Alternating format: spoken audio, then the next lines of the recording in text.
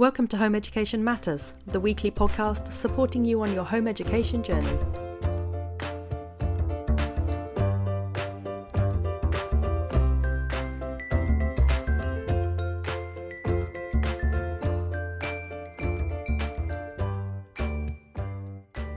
Hello everyone and welcome to Home Education Matters, or maybe I should say bonjour and bienvenue, because today we are talking about all things French and Spanish. And I am joined by the lovely Natalia. So welcome to the podcast. Thank you very much. Bonjour. Natalia, do you want to, I'm not going to ask you this in Spanish because that would tax me beyond my capabilities, but do you want to tell us a little bit about yourself? Well, I'm originally from Spain. I was born in Spain, raised in Spain. And then moved to France when I was a teenager. So that helped me really appreciate the value of languages.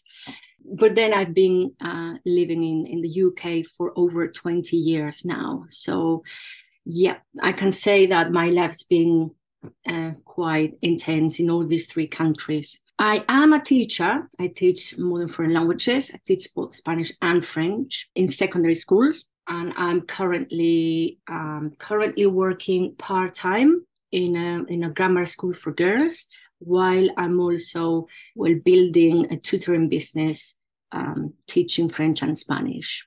That must be two quite different worlds you inhabit then. Absolutely, completely different. On one hand, the teaching is always rewarding, whether it is tutoring or in schools, because you're helping children learn and develop. So that's always going to be rewarding. But then the big difference is usually that there is too much accountability in schools. From like the head teacher or something like that? In general, the system, not necessarily the head teacher. So that obviously has an impact on the learning. And I'm not saying there hasn't got to be any accountability, because that is understandable, but we also know that's the main difference that you don't have in private tutoring, because when you have your own systems and you're going to be doing the best for the child. Are your lesson structures quite similar, whether you're in a school or doing one-to-one tutoring? Yeah, absolutely. It is. When you are doing tutoring, you still need to prepare the child to pass those exams and to learn the subject. And so you're still going to be doing the same thing. It's just that you don't have some of the pressures that you might experience in a school environment. Do you find, I've spoken to quite a few tutors recently, just doing these podcasts and things like this, and do you find that there's more pressure, perhaps pressure is not the right word, but there's more onus on retaining a kind of love of the subject when you do tutoring than perhaps in a school where it's a bit more outcome focused? Yeah, that's right. Yeah, that's exactly right. You have that sort of flexibility to focus on what really matters. So, for instance, when we were teaching languages, eventually, yes, we want the child to pass a GCSE. Yes, we want the child to do well. But eventually and ultimately, it is about fostering that passion for learning the language, for applying what they're learning, for using it when they travel, for using it at work in the future. So for that, you also need to focus on the actual subject. That's one thing because I spoke French when I was a teenager, because my family used to take me on holidays to France and I had friends who were French. But my French from school didn't prepare me really for just sort of hanging out with friends in France. If I wanted to ask the way to the train station, I was completely sorted. But if I wanted to chat with somebody in a bar, I found myself completely stuck when it comes to school languages. Is there an element of having to teach to the exam, and how do you balance that with wanting your pupils to also be able to converse naturally in a language? Because we have all that pressure about getting the results, sometimes it's hard to actually prepare students about how they're going to be using the language. So, and that's what I was saying about, that's something possibly that you can do better when you do tutoring. When you do tutoring, you have to get those results too. but there is more freedom to understand the priorities as well. And also you are talking directly to the parents, so you can actually help them and their needs and what they actually want for their child. So I guess that's a key difference, that due to standardized tests and requirements, we don't have that luxury in schools. It's a shame. Do you find much difference between tutoring home ed children compared to teaching in a school? Is there sort of a difference in the focus of the subject there?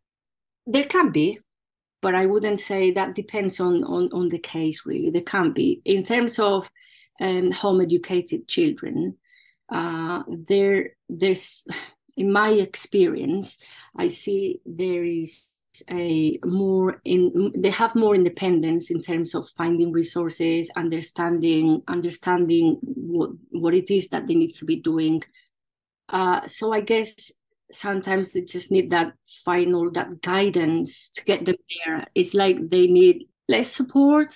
It's almost like slightly less hand-holding, I suppose, because a lot of home educated children are responsible for their own learning to at least to more of a capacity than perhaps you are at school, where you just go where you're told and learn what you're told.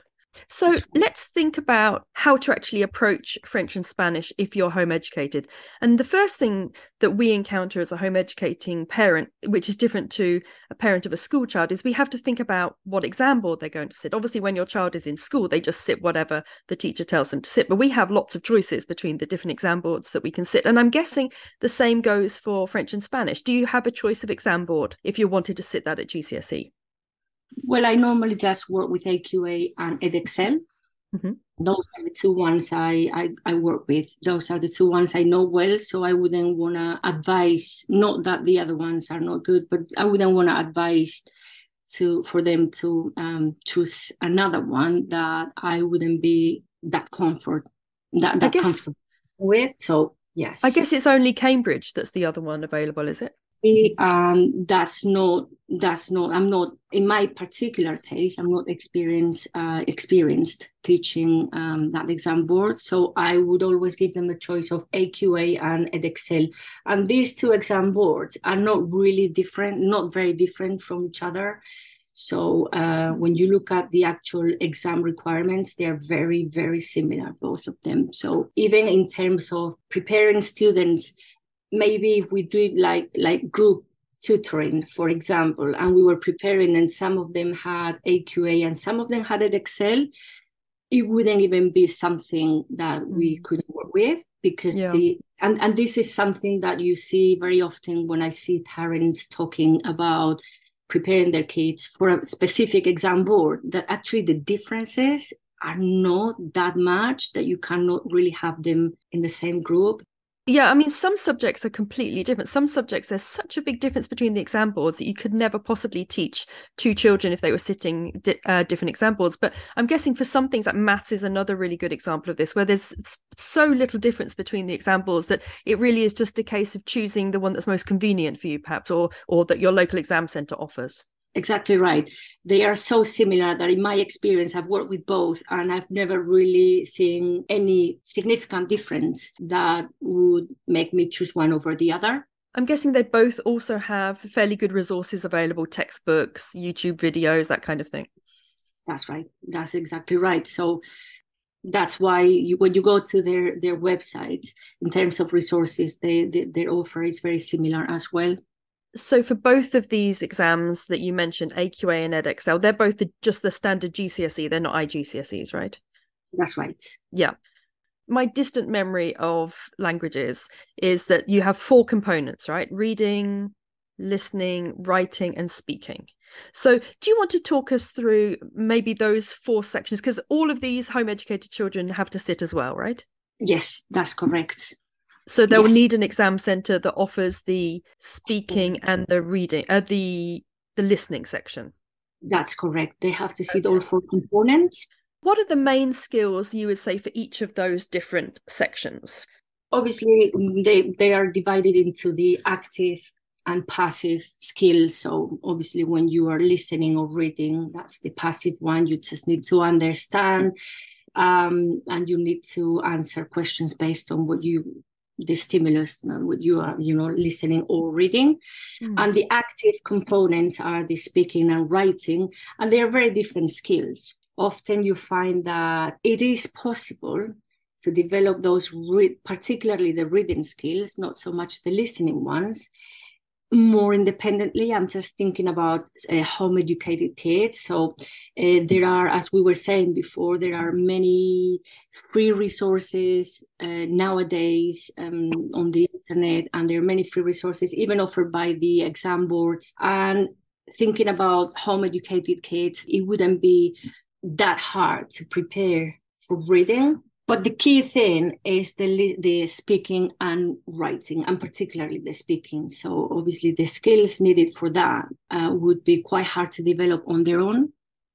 Yeah, because I'm guessing that reading and listening, they're things that you can get the textbook. You can perhaps go on YouTube. I think most of the examples, they actually have the listening things on their website. They have some sample listening things. But even the listening wouldn't be the easiest. But you can get to, because you don't need to produce the work, you just need to literally understand and reply. So that's something in terms of preparation, that's something that could be done more independently. But even writing, there would be, well, it wouldn't be the hardest skill to develop independently, but speaking is something that is always going to be the most challenging skill for them. Because I'm guessing that reading and listening is more easy to quantify in as much as, and actually writing to a degree, because they'll be able to check their answers and make sure, check it against mark schemes, check it against written answers. But speaking, you need somebody to say, you said that wrong or you said that right. That's right. When we look at the speaking, first of all, and both, I'm talking about both exam boards here. So in the speaking, if I'm going to go more into detail about this particular one, since it's the most challenging one. So the speaking has a role play, it's 3 tasks, a photo card, and then a general conversation. Now, first of all, the preparation for each of the tasks, it's very specific.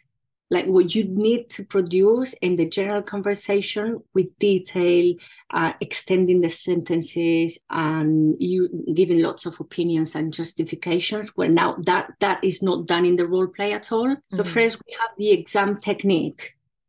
That's a difficult one for this particular component of the GCSE exam. That's because they're looking for very specific things in each of these little segments within speaking.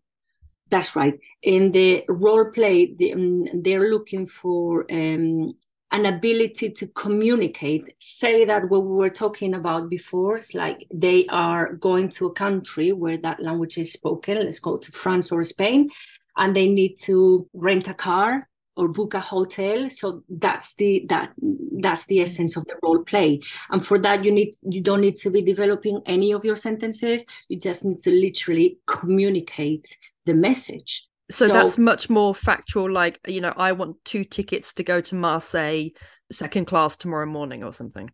That's correct. And therefore, this is very different from what would be doing in the other 2 elements of the other 2 tasks of the speaking. For instance, the general conversation, where students would need to use more descriptive language, for example.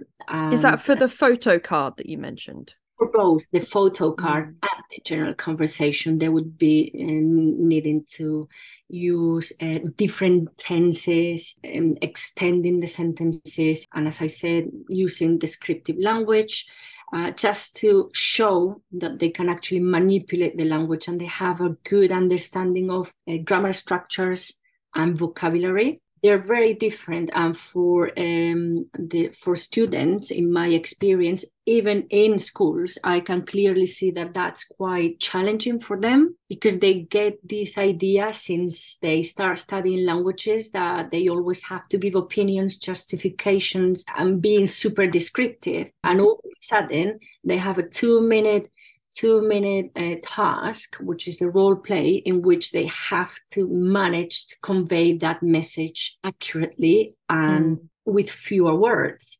So Yeah, it's a completely different approach. Is that the same for AQA and EdXL, that they both Yes, have that's those? exactly the same. Are there any parameters within which the role play will be held? So do you know, for example, it's going to be one of three options, or could it just be about anything? Yeah, you do have a preparation time.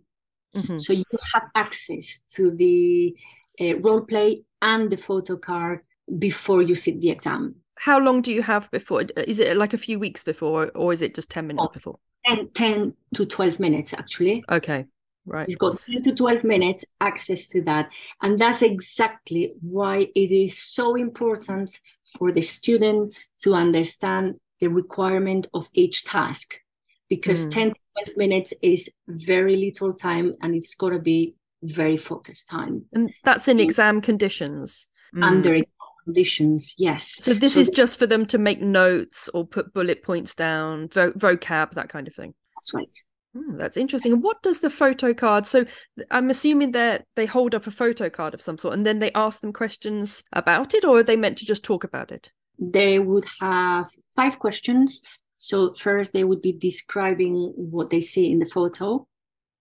And that's usually the easiest part, because there are things we can do with students to prepare them that could apply to any photo. Like at the back, I can see on the left, I see this is what they are doing. And that would apply to pretty much any photo that, the weather, it must be cold because they're wearing coats. That's the easiest one. And then they have access to 2 more questions that they would have prepared in that preparation time. But then they have also unexpected questions, which I believe is 2 in the AQA and 1 in EdXL. And the general conversation, is that led by whoever's doing the speaking section, the examiner? Could that just be on a topic like the environment or something like that? Yes, that's right. So there are different themes with different topics in each of the exam boards, and the student can choose one of the themes. So they have what they call the chosen theme, and that means they can prepare that in advance before the exam. I'm talking about they can choose their theme at the beginning of year 11. So they usually for their mock exam. So they know that's going to be their theme, and it will be the first part of the conversation. So that's good, because that's prepared in advance. And then the second part will be, again, another topic that they don't really know about. What sort of themes do they choose from? What sort of themes are there on offer for this speaking section? So they have, as you mentioned, something like the environment. They have holidays, hobbies, my family, work and school, education, that sort of topics. Yeah, and they would have seen most of them, not all of them, but most of them in Key Stage 3, like the topics like holidays, hobbies, my family, and friends. We just develop them further in year 10 and 11. And then obviously some would be new, like the environment. And I'm guessing that they can choose one of the themes, and that's the one they first talk about. And then the rest of the general conversation will be the other themes that they didn't choose, or some of the other themes they didn't choose. Or can it be about anything at that point? So they choose their theme, and then the other one, it's any other that hasn't also been covered in the photo card. Okay, so any other of the themes. So they can't just pluck something out of the air, like let's talk about politics out of nowhere. It has to be one of the themes. There is a clear structure in which you literally see, if you choose theme 1, then this will be your photo card. And as a result, none of those 2 will be asked in the second part of the conversation. So it will be a different theme. It sounds like you have to be fairly structured in your planning, and you have to sort of think quite carefully about the themes that you're most interested in, or perhaps the theme that you find easiest. Yes, that's right. And that is precisely the challenge home educated kids can face, because there is so many details they have to be aware of. You can, as I was saying before, there is understanding and knowledge of the subject. So you can have an amazing subject knowledge. And then there is the exam understanding and requirements. So in this case, I guess that's one of the biggest challenges home educated children face when preparing for the speaking component of the GCSE exam. Yeah, I mean, it's one of those, I think, where I'm a big fan of self-studying as much as you can when you home educate, because I think it gives your child a really high level of autonomy over their learning. And I think it teaches them really important skills that they can take on then to university, of structuring their time, planning their workload, all that kind of thing. But I do think sometimes there is a point where you can get yourself a bit stuck when you're doing it on your own. And so it might be one of those where speaking is something you could just bring a tutor in once or twice before the exam, just to make sure you're vaguely on track. Yeah, that's exactly right. I think the benefits of studying home education is that you have that flexibility, and it allows you to have that independence to develop these skills more independently. But you don't really require having tutor for years. It's more about what we were talking about now, understanding which of the skills can be prepared more independently. Like, I see no problem with preparing reading with all the resources available, and then having that extra support just before the exams.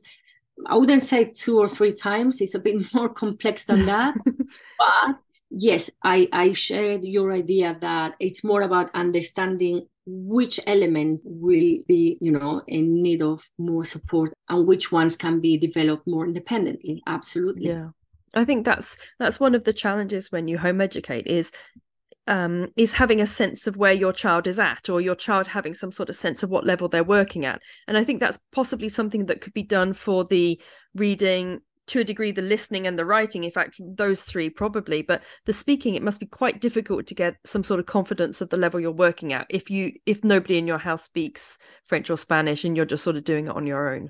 Yeah, that's right. I think that's the main. I was thinking a lot about this morning, and that's exactly what any parent whose child is home educated needs to think in terms of how to prepare them for a French, or, well, I teach French or Spanish, but it could be German or any other language. How to prepare their kids for that, and that's understanding when and how to get that extra support.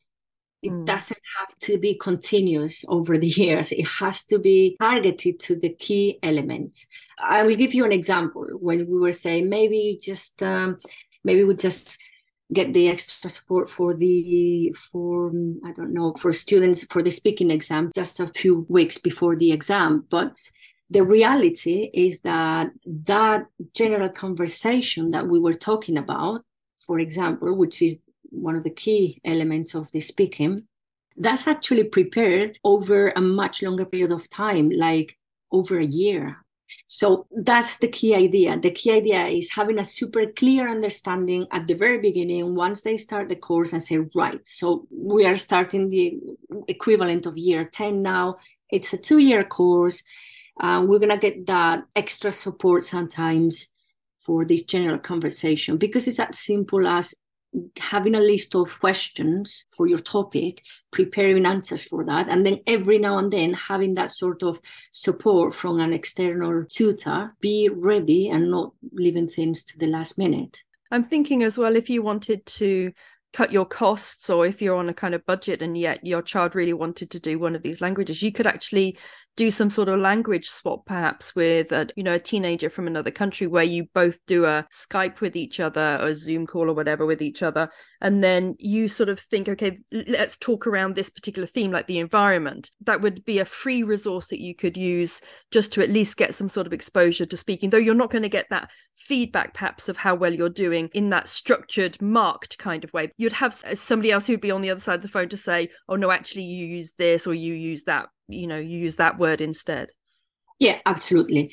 That's clearly that difference between the language knowledge, and then we have the exam technique knowledge. So in terms of developing your language skills, 100%, that's one of the best things a child can do.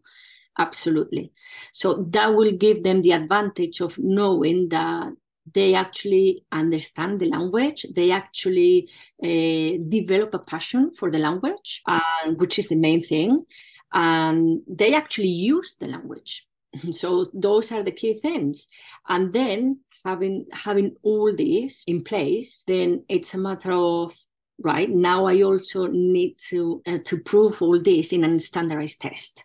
Yeah. So you get those requirements in place, and you just get on with it. But in terms of subject knowledge, that's a fantastic strategy to develop.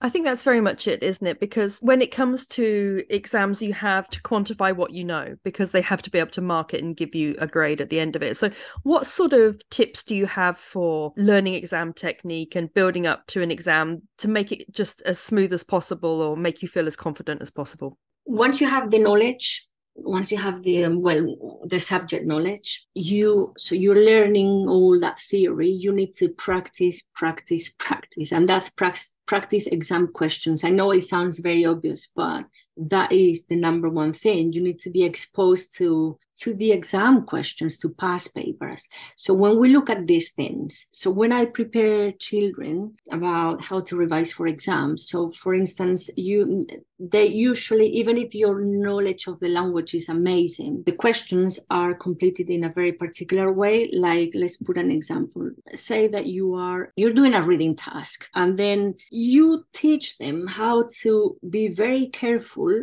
with things such as distractors, these type of connectives that will make you believe that one is the correct answer, but then it's another one will be like, oh, I do love Spain, however, I prefer France.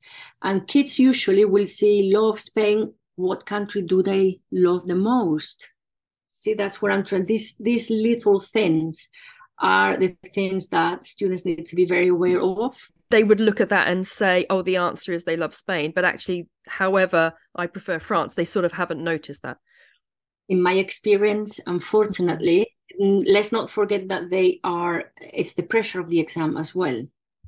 So, and I'm guessing as well, they've designed that question, haven't they, to root out the grades, because obviously they need to differentiate between different grades. So they sort of have to do these slightly tricky questions that I think children think are very unfair, but they are basically just designed to sort of make some differentiation between the grades. Well, yes, that's right. And also that's the only, or the best way, or one of the best ways to understand how deep the knowledge is, so that you don't, because that is choosing Spain over France in this particular case actually means that the understanding wasn't there, because it's the opposite, really. So they do need to understand that there are words that might change the meaning of what is being said. Yeah. For instance, however, and these little things are the ones that I know that they would struggle with unless they have some support from an experienced tutor. But then again, it's something that you can do before the exams. I think it's also something that if you take the mark scheme and you mark your own work, then you can see where you're making these mistakes, and you can be like, oh, I see that they asked that tricky question and I got that wrong. So next time they're on the lookout for these kind of compound sentences where you've got almost like a negation after it that then changes your answer. Yes, that could happen as well. That obviously, again, it depends on the child. There would be children that would have that ability to analyze and understand exactly why it is that their answer was not correct. But I'm not convinced that every child would do that. Yeah, it's quite a lot more work, isn't it? That's required a huge amount of effort to sit and actually look into the absolutely tiny detail of why is this. Sometimes it's just one word. It's just such a tiny thing, and it changes the whole thing. So I suppose, although it's doable, it is possible indeed. It would be quite challenging though. Yeah, it's a lot of work. You need a very motivated child for that, don't you? That's right. And there are many who do it. All I was trying to highlight is that would be the area where, should they want to have some support, that would be the one that I would recommend they get that support. Yeah, I mean, it is so helpful when you're preparing for an exam to have somebody who knows what the examiner is looking for, to just sort of say, look out for this and keep an eye on that kind of thing. So what about general resources for exams? Are there any YouTube channels or online resources that you would recommend? Well, there are so many. Okay, so let's say one of the things that is extremely important for learning languages is vocabulary. We very often go into the need to understand grammar and exam technique, and we actually forget that in order to speak, and write well and understand listening and reading, you need to know the vocabulary. Quizlet is one of those websites that are very popular nowadays for revising vocabulary. And because they have this system of like flashcards, so it's very visual and very helpful for remembering, because you need to go back to the vocabulary over and over again. So once you know, it's like what they call spaced or interleaving practice. So you go to these words, so you get them right, you know them, but then in a month's time you might not remember, you need to go back again. Quizlet is good because it has preloaded flashcards, Yes, doesn't it? But also you can create your own. My daughter creates her own flashcards in Quizlet quite often as revision, and just the mere act of creating the cards in Quizlet tends to embed the learning. that's absolutely right. And then there is one that I wanted to talk about today. I was thinking about this one. So, you know, the National Center, I have a note here, for Excellence for Language Pedagogy. Have you heard of this particular? The National Center for Language Pedagogy. So that's no, I've never heard of that. That sounds a fascinating website. So it's an initiative from the Department for Education to improve the access that students, especially disadvantaged students, have to high quality resources. So this is an extremely interesting one for for everybody, but for home educated children. We have now decided to use these resources in my school with our year sevens in French. So it's a pilot initiative now. I have to say they are absolutely amazing. What resources do they have? Do they have resources for all of the 4 components that we were talking about: reading, writing, speaking, and listening? For now, yes, they do. But for now, they have only developed the Key Stage 3. So we're not there yet. It's a fairly new thing, but we're getting there because the GCSE will be changing in, I think first exams will be 2026. So they will be changing, and there is a much more emphasis on phonetics. So in other words, there's how they really want to make sure that the children are actually speaking the language. And for that, pronunciation has to be improved. Is the theory there that if you present a child who knows some French with a word that they don't know, they'll be able to pronounce it because they understand how French is pronounced? Is that the move? That's exactly right. That's exactly what it is. Yeah, without that knowledge of in the phonetics, you can't really do that. And this is what we were especially in French. It is much easier in Spanish due to the nature of the language, but in French, unless you have that knowledge of the sounds and the spelling of each sound, and then that allows you to recognize and therefore pronounce properly whenever you come across a word. So that's why I thought I would mention this, because it has resources for the whole year, for year 7. Well, it's Key Stage 3 at the moment, but they have French, Spanish, and German. And it's all free. What was the name of that website again? The National Center for Language Pedagogy. NCELP. So it's the National Center for Excellence for Language Pedagogy. Yes. Ah, okay. That sounds very interesting. Any free resource is a good resource in my book. And they are not only free, but high quality. I can assure you that they are very good. That's great. And actually, it's interesting because you mentioned Quizlet, and I was going to recommend Memrise, because Memrise has courses that are specifically based on the exam board. So, for example, if you're doing edXL German, you can go on to Memrise and just do an edXL German course. They teach you all the vocab you need for edXL German. But now you mentioned about phonetics, that's probably the opposite of what they're wanting you to do ultimately, because that really is about memorizing words. And what you're saying they're moving to is just the building blocks, creating a kind of building block approach to languages. We're moving to the real understanding, exactly, rather than memorization. So that's not to say that learning words is not something they need to do, because they do. That's the only way you can actually express yourself in a foreign language. But with that understanding that, well, you need to know the sounds and you need to know how to say and pronounce any word, irrespective of whether you actually knew the word or not. That's quite difficult for dyslexic children, isn't it? Because that's something that they tend to struggle with in their own language. So yet again, it feels a little bit like the board is slanted away from children that maybe have special educational needs. One question I wanted to ask you, Natalia, is about immersion, because I know that when I studied French at GCSE, I loved it. I got an A. I thought, yay, I'm brilliant at French. And I went into A level. I sat down in the first class and everything was done in French. The teacher spoke everything in French. So everything, all the instructions about what we were doing were in French. And I completely bolted. I lasted 3 lessons and switched to ancient history. And I wonder how much immersion in a language plays a part, and how much home educators should be looking at maybe watching films in the language or listening to the radio in the language, or is it not that important? Oh no, it's extremely important.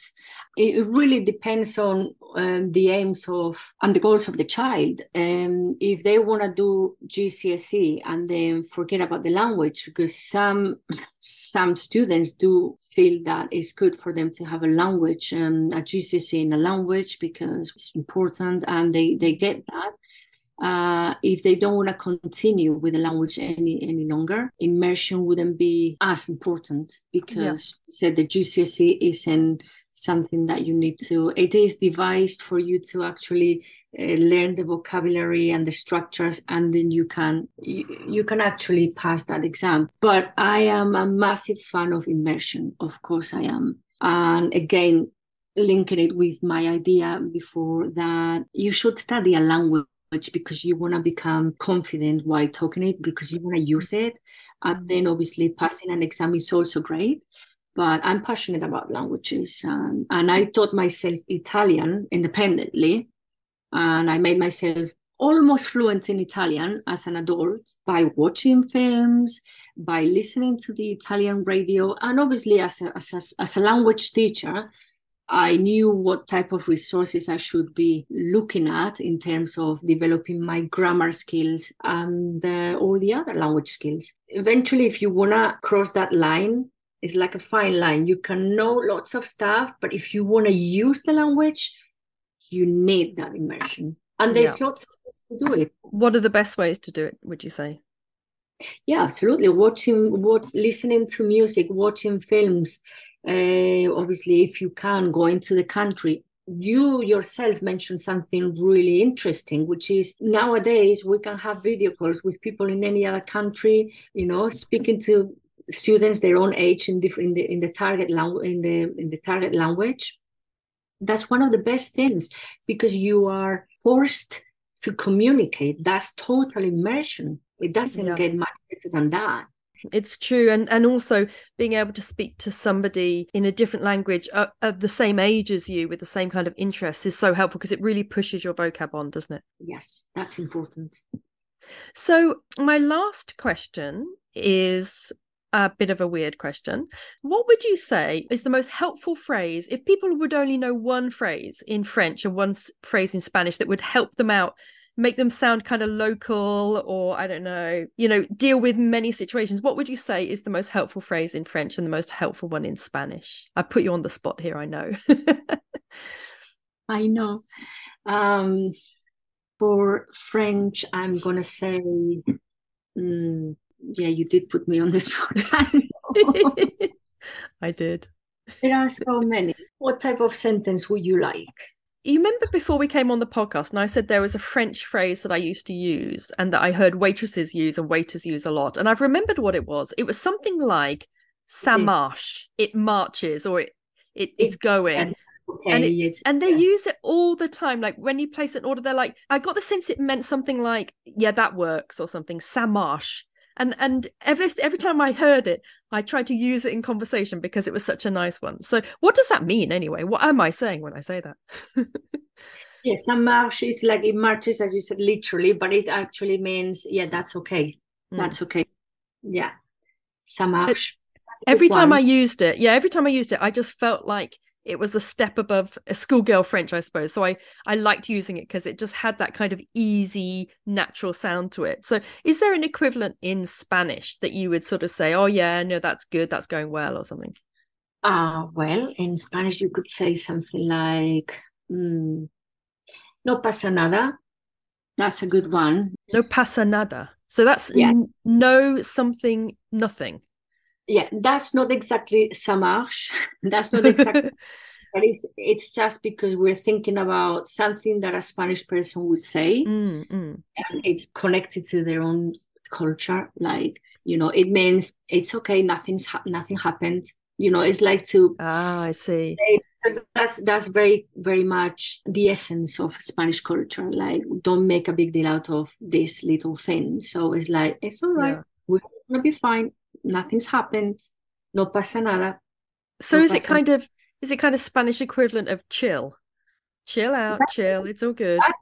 That's right. That's right. And we do say that Fantastic. a lot because it's almost like part of the culture. Like, it's all right, yeah, chill, relax, it's fine. Like that Mm. tomorrow mentality as well. Like, mañana, we will do that Yeah. tomorrow. It's okay. Look, let's just take it easy. I Yeah. spent some months in Spain this summer, and there was very much a no pasa nada kind of vibe going on where I was as well. That's a very general thing. Yeah, Uh, it's nice. So, thank you so much for joining me today. Where can we find you on the wonderful World Wide Web? Do you have a website? Do you have social media channels? Where can we find you, Natalia, if we wanted to? yeah, I'm only on Facebook. So That's big enough. it's big enough. Yes, I'm on Facebook. I do have a website, but it's just that I have only started it recently, so it's not really working just yet. So I'm on Facebook, and I have a free group for parents. So it's called French and Spanish GCSE Free Advice for Parents. And that's a Facebook group. It's a Facebook group. It's obviously free to join. And the aim of the group is just to have lots of resources, all free, lots of support for parents and obviously students, but it's mainly aimed at parents who want to support their children in their GCSE journey in the French and Spanish. That's So yeah. super helpful. Thank you. We actually have a Facebook group for the podcast called Home Education Matters, the Facebook group. So if you pop your link to your group in there, Natalia, and then people can find that, because I think it's very much a kind of Gen X thing, Facebook, I think, compared to our children that probably don't ever go near Facebook. But for me, Facebook groups are such a vital way of keeping in touch. So that's really good that we can find you there. Well, for now, yeah, exactly. For now, we need to make sure that parents know, how they can support their children. So Facebook is the platform for that. But I also have a TikTok account. Ooh, you're Gen Z. You're not Gen X. You're Gen Hi, Z. That's very cool. What's your TikTok account? Nat London, Nat_London. Nice. Do you post funky reels in Spanish and French? I used to, I just only created a new one now, so I only literally have like 4 or 5 videos, but I used to have over 700. What, on TikTok? TikTok is My my God. favorite platform ever. I just go on Facebook because that's where parents are and that's how we can support them. Hmm. But TikTok is by far my preferred one. So Yeah. that must So be where you sort of access the children more through TikTok, I'm guessing. The people who are actually sitting the exams. Is that who you find on TikTok, or are there parents as well on TikTok? no, not really. It's more for children. But to be honest, I literally do it because I love it.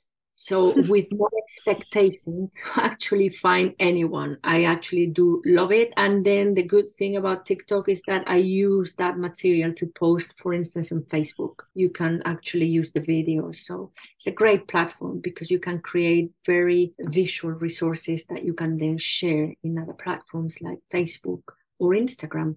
Hence why I love it so much. I guess as well for your subject, because it is very audible, that things like reels would work really well for you. Well, I may have to get on TikTok just to have a look at your reels then, because now I'm intrigued.